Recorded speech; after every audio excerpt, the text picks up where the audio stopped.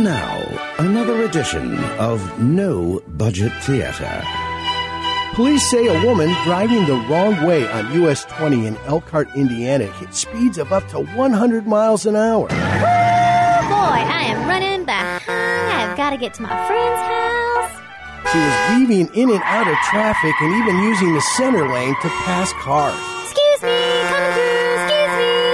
And while the police were in pursuit, she was waving at them through her sunroof. Oh, hey, officer.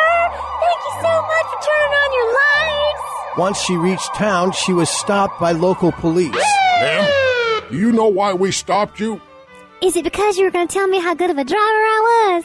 Do you understand we were chasing you with our lights on and you didn't stop? You were going the wrong way in traffic? Oh, I thought that the police officers were just being nice and trying to clear the way. Where were you going? I was on my way to a friend's house for a picnic. She truly does have the best chicken salad in Indiana. Now you're going downtown with us to be booked. Oh, y'all really are so nice.